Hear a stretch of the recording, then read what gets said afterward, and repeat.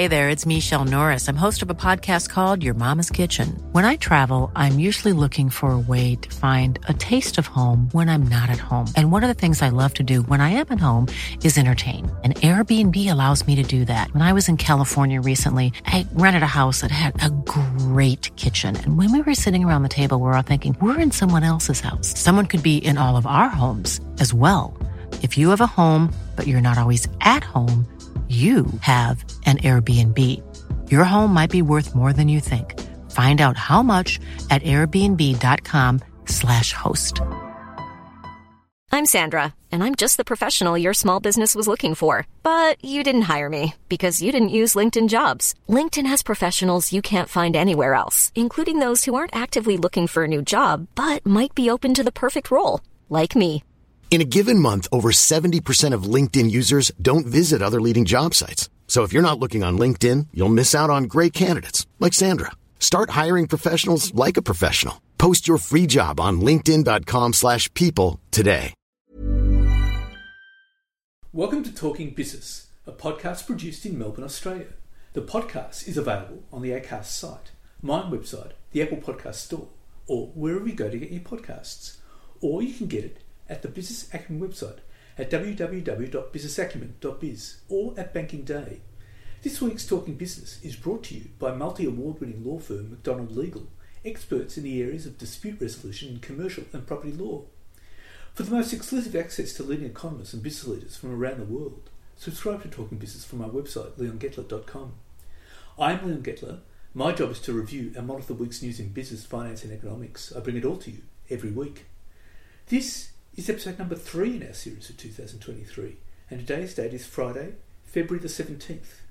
First, I'll be talking to Scott Agnew, the CEO and operating partner at Keller Williams Realty in Utah, and KPMG economist Sarah Hunter about the RBA raising interest rates again and its implications for the economy. But now, let's talk to Scott Agnew. Scott, tell us all about your real estate business at Keller Williams Realty International. Yeah, at Keller Williams. Yeah, sure. We have around worldwide, we have about 185,000 real estate agents worldwide. The area that I'm in charge of has, about 5% of that number. And I cover the state of Utah in the U.S. And also I have a nice sized brokerage in Tempe, Arizona. So I kind of travel between the two states. And we do about, right about six billion in volume in my little group. And of course, it's, somewhere close to $1 trillion worldwide. Right. Okay. But looking at the housing crash in 2008, what would you say what's to come in 2023 and beyond? 2008 was considerably different. However, it feels the same. It's considerably different because we were in a credit crisis. That's not what's going on now at all. There's no real credit crisis. There is just a higher cost of borrowing money at a 7% rate right now in the U.S. That feels a lot worse than 3.5% or 4% like it was, 8-9 months ago. The likelihood of rates continuing to go up, it's probably 30-70 they'll go up, and maybe 70% they'll level. And, some of the bigger banks are even predicting some softening of rates into probably the last quarter of 2023, something of that nature. Yeah, it's different in that way because the banks are still lending. They have tightened the rules a little bit. They have qualifying loans and non-qualifying loans. A qualifying loan would be a loan that, is a typical W-2 person who makes X amount of dollars. And based on that, they do a front end and a back end percentage and analysis. And on the back end, I think it's 42 to 43%. On the front end, it's around 28%. And front end means that your expenses for the house minus or divided by your income. And then on the back end, it would be the payment on your house divided by many of your included, regular expenses, which would include utilities and taxes and things like that. What's a big problem that you face communicating with people now as a business? Sure. The big challenge, Leo, that we have is obviously there's buyer reluctance. Buyers don't want to buy when the rates have just gone up. They're either going to hesitate, or they're going to maybe try to do some creative financing, which is fine. So we're trying to point out that when markets soften or when markets shift, if you will, there's always going to be an upside and a downside to it, Leo. So when rates go up, what happens to housing prices? Well, there's pressure to reduce housing prices. So oftentimes, and it hasn't quite hit to the point where the seller's expectations have gotten to the realistic point, but it's to the kind of realistic point. So they know there's a shift, but people have to take pride in their homes and they believe that their home is still holding its value in spite of what the market is telling them. So, long story short, bottom line is that while rates have increased, there are better opportunities for buyers to get better pricing. And as a result of a softening market, it's kind of interesting in that how when housing prices were going up at 10%, 15% a month, buyers were in line to buy houses. And now that rates, now that it's slowed down, there's no buyers. Even though prices have come down. Yeah. So if I'm actually a savvy buyer, what am I doing right now? Right. I'm looking at the deals. Because there's a lot of folks when they put their home on the market, they do need to sell. Yeah. And so, you have leverage now that you didn't have before on the price. So even though the rate might go up a bit, I always say you own the home and you rent the rate. So the rate could be readjusted a year, 2 years from now. Sellers can participate in buying down the rate if they really want to. In many cases, it's more advantageous to the buyer. They buy down the rate rather than lowering the price of the home. So the seller in many cases can, save face with their neighbors, right? Still sell the house at a reasonable, respectable price, even though it might be a little softer. And then they can make it up by buying down the rate for the buyer. And the buyer actually, for dollar, it's a better deal to buy down the rate typically. Well, I've got to ask you, how do you navigate and lead through such uncertain times? I mean, it's just been a terrible period globally. Well, it's all about perspective, right? When the stock market was crashing or when it was diving these last, handful of months, people are getting out of the market, right? Well, what do you think the savvy investors are doing now that the market has, kind of relinquished its profit? The savvy investor is saying, okay, now might be a decent time to get in. And the important point of this all is that nobody's smart enough to time markets, right? Nobody buys at the lowest low and sells at the highest high unless you just get lucky. So the idea is to understand that over time, the value of real estate will continue to ascend. It has over the last 50 years, somewhere between 7.5% and 8.5% average every year for the last, 50 years. So yes, you will have ups and downs, but over the long haul, your asset will more than likely, and again, I'm not I can't see the future. I'm not Aladdin or whatever, but history would tell us that, if nothing else, inflation itself will take care of housing prices in the future and in the long run. So the key is to actually lead with perspective. Yeah, have a perspective on what the opportunity is.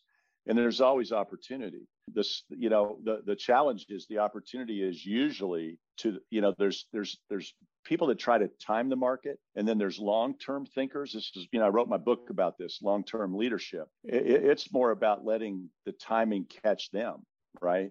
So, you get in the market, it might drop a little bit more, but over the long haul, history would tell us that, it's a very viable and sound place to be. Now, I've got to ask you, what is the most important skill of leaders to manage now? Well, there's a lot of controversy on that. I think the number one skill a leader should have is being able to identify the right people that they need in their organization. And when I say the right people, most people think it's about behavioral style, track record, performance and achievement, and all those things. And I think it's more than that and beyond that. And I think there's a precursor to that, especially in these times when we have such divisive leadership. We have polarizing leadership. And in fact, I wouldn't even label the political climate as leadership. I think it's a lot of salesmanship and gamesmanship. So identifying the right people goes deeper. And it's the precursor to their performance. Yes, you have to have people that know how to perform. You have to have people that are achievement minded and can achieve goals and are willing to do the work to get there. I look for a couple of things, though. I look for, number one, Do they naturally love the job that I need them to do? Do they naturally just love it? Are they excited by it for whatever reason? You know, I have an accountant that loves accounting. I can't stand accounting. This guy loves accounting. So I've selected him, number one, because he loves accounting. But number two, for a very important reason, is the guy is very easy to get along with. When I have a question or a challenge or I question his work, he says, yeah, Scott, let's take a look at that. He doesn't argue. He doesn't make me feel like I'm stupid. He doesn't start talking in big language to try to, demonstrate that he's so much smarter than me or anything like that. And I think that's the hidden factor that I wish more leaders would look for in the people they surround themselves. To put it simply, surround yourself with people who are givers and not takers. Yes, they have to perform. They have to be good. They have to be, they have to be focused. But at the end of the day, are they the kind of people that want to bring others up around them? Or are they just kind of more or less out for their own self-interest? And that manifests itself in very simple ways. During the interview process, in order to make sure I'm, getting the right demeanor, the right temperament for leadership, I'll take the candidate's spouse to dinner, and I'll watch how they interact with each other, and I'll watch how they treat the help, the support staff. I'll watch how they respond or react to this incredible meal that I'm buying for them, and I'll take notice of how engaging they are and how much they're interested in me rather than me just being interested in them. So those are, I think that's the number one job of a leader, is to show up in such a way that the people that you're surrounded with, first of all, love hanging out with you because you're the kind of guy who's interested and cares and has empathy and also has laser focus and a desire to win the Super Bowl. Nothing wrong, it's not either or. You can have absolutely both. And then people that align with that, that you're wanting to bring on your team. You want fierce competitors that want to win, but they can also be nice. And this is where I think this is one of the main challenges and main opportunities for leaders are in the future. I have a lot of great real estate agents that are savvy realtors that can negotiate the pants off of every deal, but the client wants to stick with them for life because they're not only great at what they do, but they're just great people. They show up with a willingness to share and give back. And that shows up in not just monetarily, not just with time, but it also shows up in their interest of other people. And so the key for great leadership is to actually read people correctly and to actually suss them out. Yeah, I would say that but again, that leads to, I agree with that, but but there's more to it. Yes, it's very important to meet people where they're at and to understand their style and all those kind of things. But what I'm talking about is something even deeper than that. And that is just show up with a servant heart. And no matter what their style is, no matter how they communicate, no matter what you're reading, all people want the same thing. They want to be understood. They want to be appreciated. They want to be heard. And and in turn, if you do that as a leader, hopefully you'll invite them to do the same thing with their people. And that's how you build strong teams. That's how you build teams that last. That's how you build teams that cover for each other. You know what I mean? They're people that all want to be in the same, they're on the same boat and they're all rowing in the same direction, not because you're trying to figure them out, but because number one, you've already set them up to succeed because they love what they're doing. And number two, they'll have natural chemistry with their team members because they're already people that are just cool. And I think we settle sometimes because we just look at a limited amount of the picture of people instead of looking at the whole person. Well, Scott, it's been fantastic talk to you and really, really enjoyed it. And thank you so much for your time. You're welcome, Leo. And now let's talk to KPMG economist Sarah Hunter. Well, Sarah, the RBA raised interest rates last week, and I looked at the statement from the RBA, and it was a bit worrying. They're saying inflation mightn't come back to the RBA's target band till 2025, and they're talking about unemployment hitting 4.5%. What's your view about that? Yeah, I mean, I think in terms of the statement and raising rates, it wasn't a surprise that they raised. I think pretty much everybody was expecting that to happen. So no surprises there. But you're right. I think there were a few surprises in the statement, not least that update to the forecast, and in particular that projection for inflation, higher for longer. And going with that, a clear signal of more rate hikes to come. So they're talking about multiple. So and you can guess if that's 2, 3, or even more than that. But certainly they were pretty hawkish bullish in their stance and pretty clear that they think they have to do more to bring inflation, to get it moving in the right direction, as it were, from their perspective, which is bringing it back down. And clearly, with an economy that's slowing down, growth momentum is starting to ease a bit. Then in the context of the labour market, that does mean a slower pace of jobs growth and at the very least a bit of a tick up in the unemployment rate from where we are now. The big worry is whether this is going to bring on a recession. Well, yeah, and I think just on that, I mean, the context for that, of course, is that a recession economists, we typically, at least in Australia, refer to a recession as 2 consecutive quarters of negative growth for GDP. So, in the, let's say, March quarter, we get a negative print, and then again in the June quarter, one after another. I think it is probably worth pointing out that is a somewhat arbitrary definition. They actually don't use that definition in the US, for instance. They have a much broader, more considered view, if you like, that takes a holistic view on the whole economy, and it's actually the NAB board that will sit down and make a decision on whether they think it's a recession like condition. So that's just one thing to keep in mind.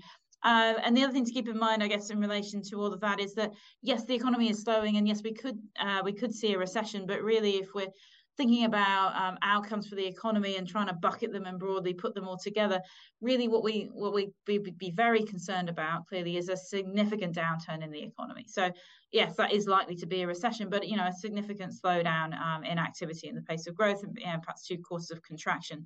If we end up with a period of time where growth is really, really sluggish, could be 2 negative quarters. It could be -0.1, -0.1. That would technically be a recession, but that's very different to a big slowdown, a big downturn in the economy. So for me, yes, there's a technical definition. Yes, it's absolutely possible, but I'm much more interested in how the economy travels through. I expect this year to be slower than last year. In fact, we want it to be slower than last year. We couldn't keep going at the pace we were from last year. But it's how much of a slowdown. That's really what's crucial to me. And whether or not that's a technical recession, we'll see. But that's what I'm going to be looking for.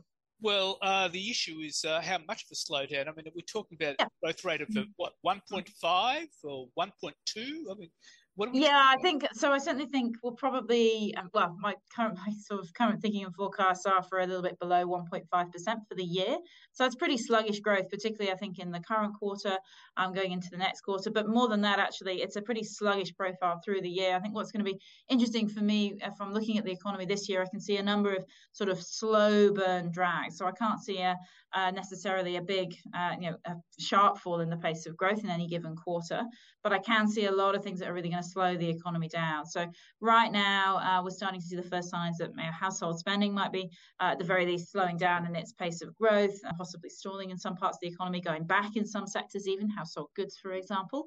I can also see there's a lot of challenges in the construction sector, particularly residential construction. They've had a really tough run with challenging input costs increasing, and labour shortages, and now they're sort of starting to feel the very first impacts of a slowdown in demand.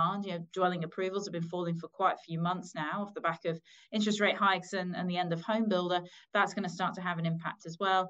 And government spending too, it might not be going backwards, but it's not going to grow at the same pace it has recently. So there's quite a few of these sort of drags on the economy. It may not be a recession, but they're drags on growth. So yeah, the economy growing by less than 1.5% for the year, that would be a sign that Q-on-Q growth well below trend.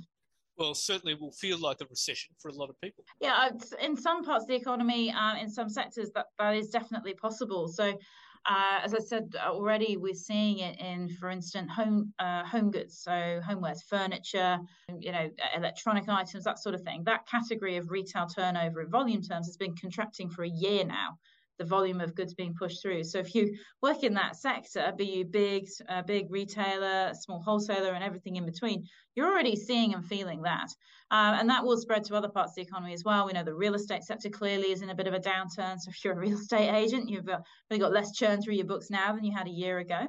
And we also know that it's coming through in finance and other related areas like that, and it's going to broaden a bit. So yeah, for some parts of the economy, activity possibly is falling at the moment. For many parts, at least, it'll be a slower pace of growth this year than last. Well, the $64 question is what's going to happen with inflation? I mean, there are signs overseas where the Fed has said it looks like it's moderating, although they're still raising rates over there. They're saying the same in Europe and the UK. What's your view about inflation? I mean, how long is it going to be around for? Yeah, well, I think we're going to be talking about it for quite a bit of time yet, certainly all of this year and well into next year. I think if I'm looking at inflation and trying to unpack it a bit, and the RBA actually did this as well in their statement of monetary policy that they released just last week, what I can see coming through is that some of those supply shocks that we've been experiencing over the last 12 months or so, those are starting to ease in inflation terms. So, for instance, fuel prices have been, they move around, they do fluctuate, but they've been relatively steady for a while now. And so they're actually, in some regards, actually lower than they were about a year ago. So a year ago was when the conflict in Ukraine was obviously starting to ramp up and become a distinct possibility. Fuel prices rose very sharply and then spiked in March. At the moment, prices are lower than they were then. So actually, fuel price inflation at the very least is going to fall back to near zero, could even turn negative for a little while. So that's one of those supply shocks that in inflation terms, that price increase terms is definitely easing. Food prices as well. Hopefully, touch wood, we don't have any more floods to deal with and the disruption that those have caused, particularly on the East Coast. So food price inflation as well should start to moderate. The supermarkets, they're talking about that. Hiring for your small business? If you're not looking for professionals on LinkedIn, you're looking in the wrong place. That's like looking for your car keys in a fish tank. LinkedIn helps you hire professionals you can't find anywhere else, even those who aren't actively searching for a new job but might be open to the perfect role. In a given month, over 70% of LinkedIn users don't even visit other leading job sites. So start looking in the right place. With LinkedIn, you can hire professionals like a professional. Post your free job on linkedin.com/people today. Hey, it's Ryan Reynolds, and I'm here with Keith, co-star of my upcoming film, If, only in theaters May 17th. Do you want to tell people the big news? All right, I'll do it. Sign up now and you'll get unlimited for $15 a month and 6 months of Paramount Plus Essential Plan on us. MintMobile.com/switch. Upfront payment of $45 equivalent to $15 per month. Unlimited over 40 gigabytes per month. Face lower speeds. Videos at 480p. Active Mint customers by 531.24 get 6 months of Paramount Plus Essential Plan. Auto renews after 6 months. Offer ends May 31st, 2024. Separate Paramount Plus registration required. Terms and conditions apply if rated PG. Happening over the next 6 months or so. So that's another pocket of inflation that is likely to disappear. And construction material costs as well, related to the sort of global picture, their price pressures there are also starting to ease. The pace of increase is slowing. Some material costs are actually falling. So some of those supply shocks I can see going away, and that will bring inflation, headline inflation down, sort of on its own, irrespective of what the RBA does. That will flow through. But the challenge for the RBA is that domestic price pressures are broadening and in some cases ramping up. So we can see what's happening in rental markets, for instance, and it's a real symptom of the domestic economy. But broader than that, almost all categories now in the CPI are seeing inflation running pretty hot, many of them above 4% year on year. That's the story. That's what we're going to be focusing on sort of through this year and into next year. It's that domestic trends and how those are moderating and how those are playing through. That's going to be what's really, really critical. So we'll start talking about supply, hopefully, because nothing else will have happened.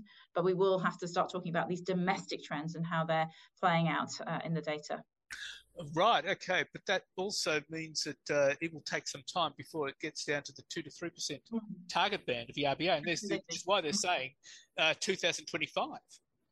That's certainly, it's potentially, I mean, I can see outcomes where we perhaps get to under 3% a little bit quicker than that. But for sure, it's absolutely not going to be where we'll land this year. So I think it'll be a story for next year as to how quickly we get back there. But it is going to take some time. 12 months is a long time, and it's going to be more than that, I think. In fact, more than 12 months. Indeed, yeah. And the other big question is now the future of Governor Lowe. Well, I can't really talk too much about that in the context of my current role, but yeah, certainly he's obviously his reappointment is something that the Treasury will be assessing at the moment. It's rolled around. He's been in the role now for nearly 7 years, so that will be something that the Treasury will be considering. I would imagine he'll start considering that now because the announcement will come in the not too distant future. My anticipation of that is he's probably got the wrong end of a rate cycle. And so there'd be a chance that he could be replaced, and in fact the board could be replaced. Well, I mean, all of these conditions and decisions sit with the Treasurer, so we'll all wait to see and find out in the next few months. So you're saying it's going to be a very tough 12 months ahead of us? Well, I think in the context of what it will feel like and look like in the economy from an individual perspective, Yeah, look, it's going to be a bit challenging for some people in particular. We know, further raises in interest rates are clearly very challenging for those people with a mortgage, particularly if you've got a relatively large mortgage compared to your income. That, first home buyers typically drop into that bucket, people that might have bought a property recently. So they're one group that will definitely particularly be feeling the squeeze. And in the context of looking at wages and wages growth and how that stacks up against price inflation, for some people, they may well continue to see their wages growth lag behind prices, and that's challenging as well.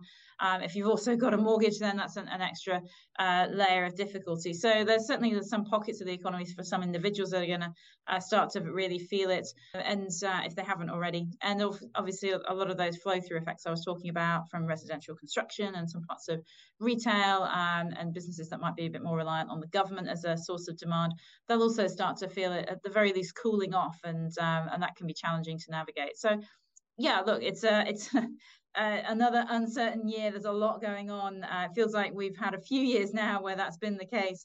And it feels a little bit more normal to me. Some of the dynamics look a little bit more normal, certainly compared to a global pandemic.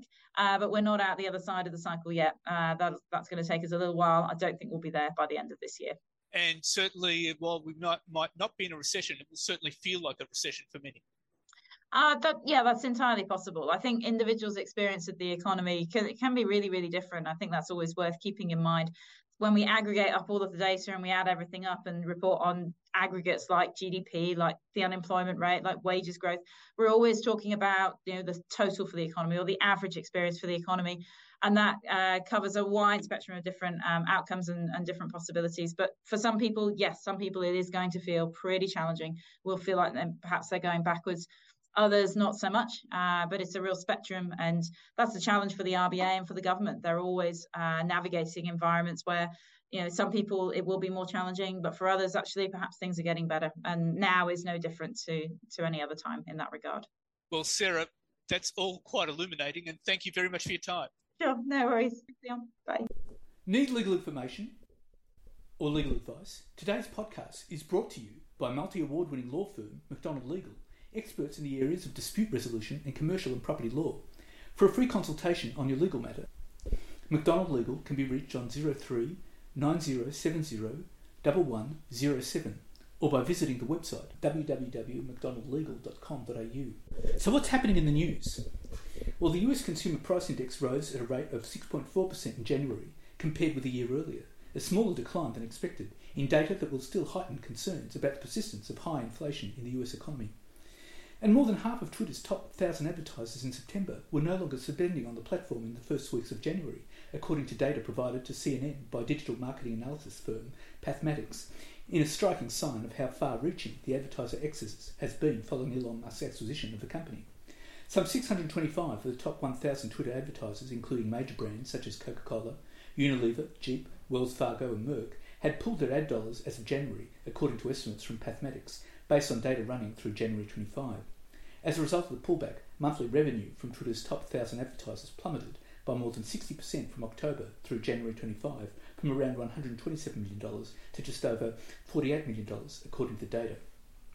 The data demonstrates the sharp decline of what was once a US $4.5 billion advertising business for Twitter. After Musk completed his takeover of the company in late October, advertisers began to worry about the safety and stability of the platform, given his plans to cut staff and relax content moderation policies. In early November, Musk said Twitter had seen a massive revenue drop. Although Twitter's ad business was always much smaller than that of competitors Facebook and Google, it was still responsible for the vast majority of the company's revenue. Musk must now fill in that gap as he stares down interest payments for the debt he took on to buy Twitter for $44 billion. And Treasurer Jim Chalmers has ducked questions about whether Phil Lowe is doing his job properly, while confirming a decision on the Reserve Bank Governor's future will be made by mid-year. 6 Labor MPs last week had taken the unusual step of questioning Lowe's performance as Governor following the Reserve Bank's decision to impose a 9th consecutive interest rate rise, with some of those MPs suggesting his 7-year term should not be extended beyond September. Most of the country's business leaders had already concluded that Lowe had zero chance of being asked to stay on for a further period of time when his 7-year term expires on September 17. Indeed, the smart money is betting that the next Governor of the Reserve Bank will be a senior female Canberra Mandarin with a strong Treasury pedigree, Names being bandied about include Jenny Wilkinson, a former Treasury Deputy Secretary who is now Secretary of the Department of Finance, and Megan Quinn, another former Treasury Deputy Secretary who now heads the Department of Industry, Science and Resources. Last November, Lowe apologised for suggesting the central bank's cash rate would remain at 0.1% until 2024. The RBA instead started lifting rates in May last year, and the rate, which determines mortgage rates for households, now sits at 3.35% and is expected to be raised further. Chalmers was asked 3 times on the ABC's Insiders programme on Sunday whether Lowe was doing his job properly, but the Treasurer stopped short of endorsing the independent central bank governor. Chalmers said the federal government would deliver an initial response to a sweeping review of the Reserve Bank, which will be handed to the Treasurer by March 31, before the federal budget is handed down in May, and a decision on whether to extend Lowe's term would then be made by mid-year. The review of Australia's central bank is the first in 40 years and is examining the bank's structure, culture, accountability, board member appointments and the bank's 2 to 3% inflation target. And Treasurer Jim Chalmers will channel most of the temporary windfall from soaring commodity prices into repairing the federal budget's bottom line, ruling out a return to surplus over forward estimates on Sunday. After moving to dampen expectations of his May budget last week, Dr Chalmers criticised the coalition for squandering extra revenue from elevated global coal, natural gas and iron ore prices before the election. Citing the cost of the National Disability Insurance Scheme, Defence and Labor's generous childcare policies, the Treasurer said he was not expecting a surplus in any of the 4 forward estimates years. He said the government would bank the majority of the reconciliation underlying cash balance estimates. Labor actually banked about 81% of the windfall between March and October last year. Dr Chalmers said the budget, Labor's second since its May 22 election win, and due to be handed out on May 9, would focus on cost of living relief, economic growth and address supply chain pressures. And consumer sentiment has fallen back into deep pessimism according to Westpac.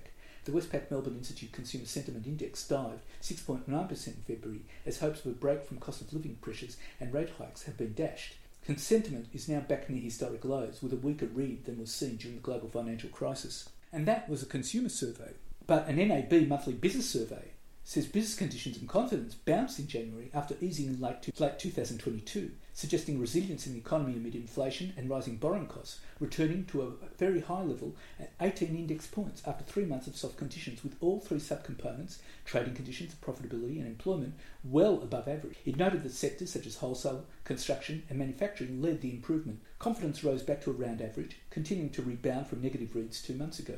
And NBN Co has told a late-night Senator Estimates hearing that it lost 10,000 customers to low Earth orbit or LEO satellite rivals like Starlink, Elon Musk's SpaceX's satellite internet service. These services, which include the Amazon-backed Cooper and others, pose a growing threat to the NBN in regional areas, where they can often provide quicker speeds than the national network's Sky Muster satellite system. NBN Co recognised the increasing competition in a pricing paper late last year.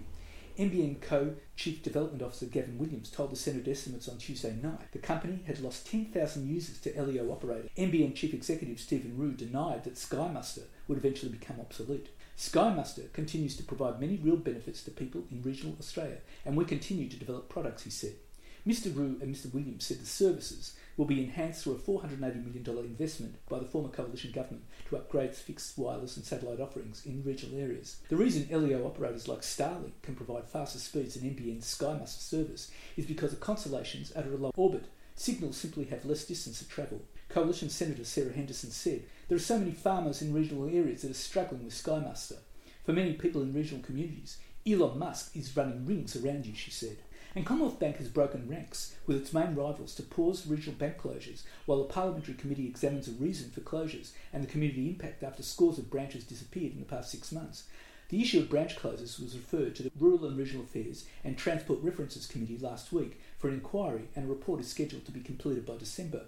The committee is accepting submissions on the matter until March 31 in response to concerns about the impact the withdrawal of face-to-face banking service may have in some regional areas and towns. In a statement, the CBA said, following consideration of a request from the Senate Committee, CBA will not close any regional branches while the inquiry is underway in 2023, a spokesman for the bank said.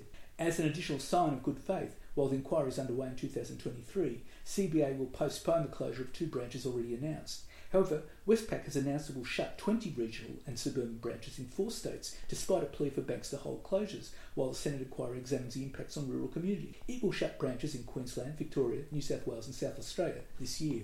And Snowy Hydro's new chief executive, Dennis Barnes, has confirmed 12 months delays in the start-up of both the $5.9 billion Snowy 2.0 project and the Kurri Kurri power plant in New South Wales, with no guarantee against further hold-ups and cost increases.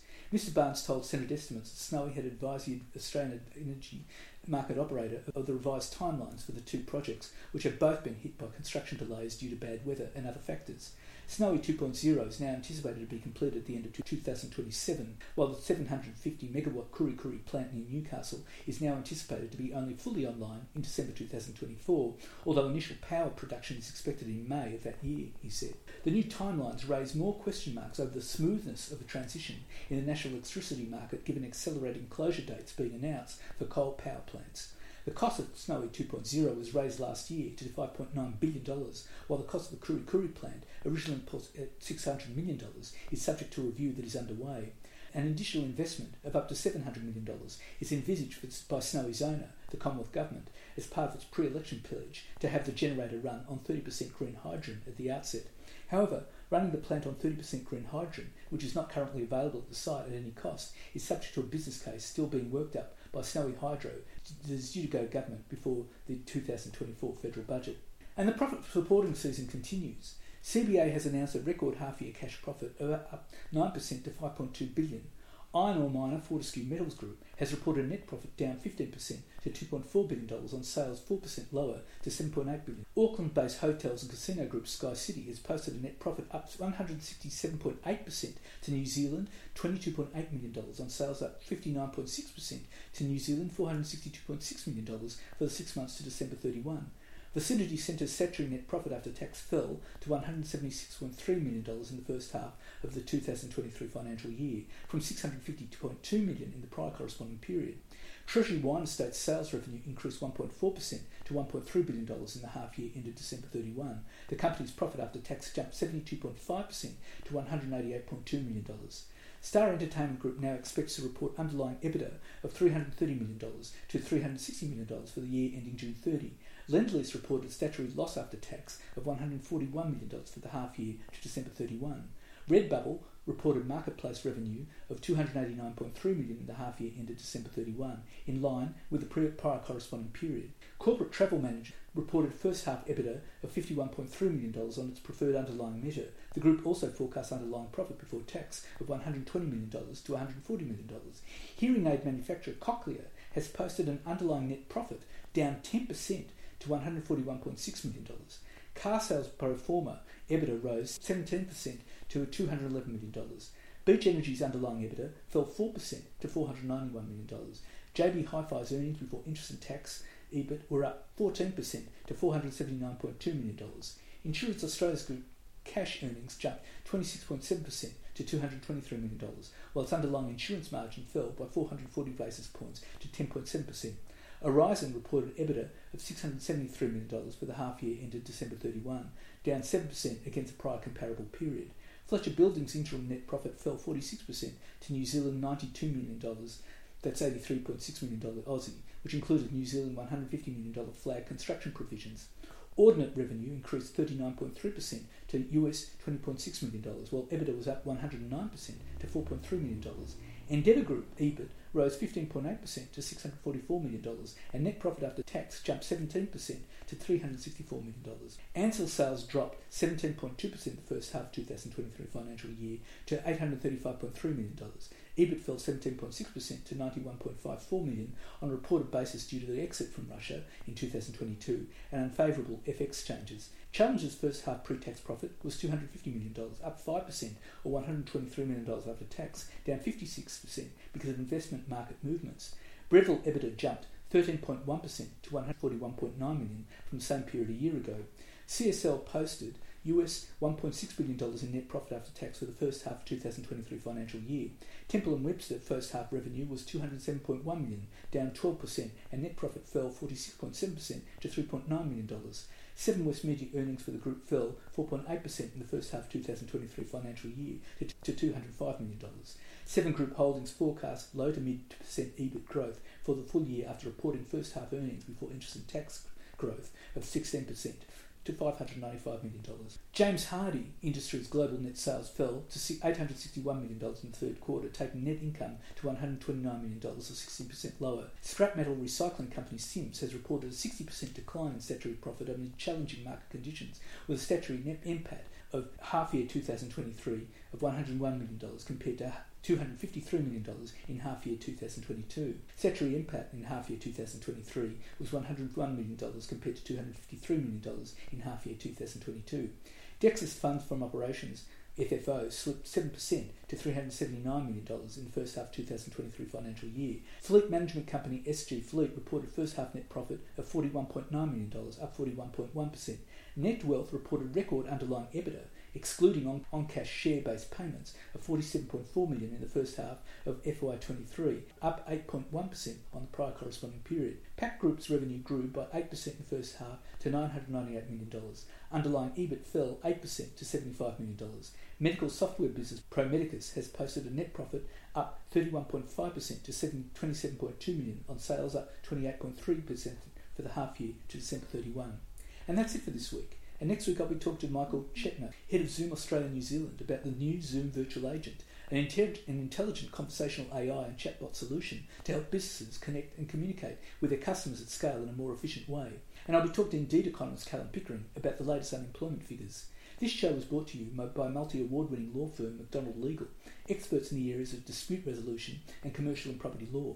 For a free consultation on your legal matter, McDonald Legal can be reached on 03 9070 1107 or by visiting the website www.mcdonaldlegal.com.au. In the meantime, catch me on Facebook, Twitter, Instagram, LinkedIn and YouTube. And if you want, leave a comment. For the most exclusive access to leading economists and business leaders from around the world, subscribe to Talking Business on the Apple Podcast Store or on my website, leongettler.com. Wishing you all a safe and healthy week and looking forward to bringing Talking Business next week. Hi, I'm Daniel, founder of Pretty Litter. Cats and cat owners deserve better than any old-fashioned litter. That's why I teamed up with scientists and veterinarians to create Pretty Litter. Its innovative crystal formula has superior odor control and weighs up to 80% less than clay litter.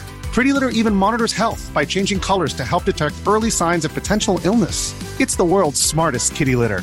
Go to prettylitter.com and use code ACAST for 20% off your first order and a free cat toy. Terms and conditions apply. See site for details. Planning for your next trip? Elevate your travel style with Quince. Quince has all the jet-setting essentials you'll want for your next getaway, like European linen, premium luggage options, buttery soft Italian leather bags, and so much more. And is all priced at 50 to 80% less than similar brands.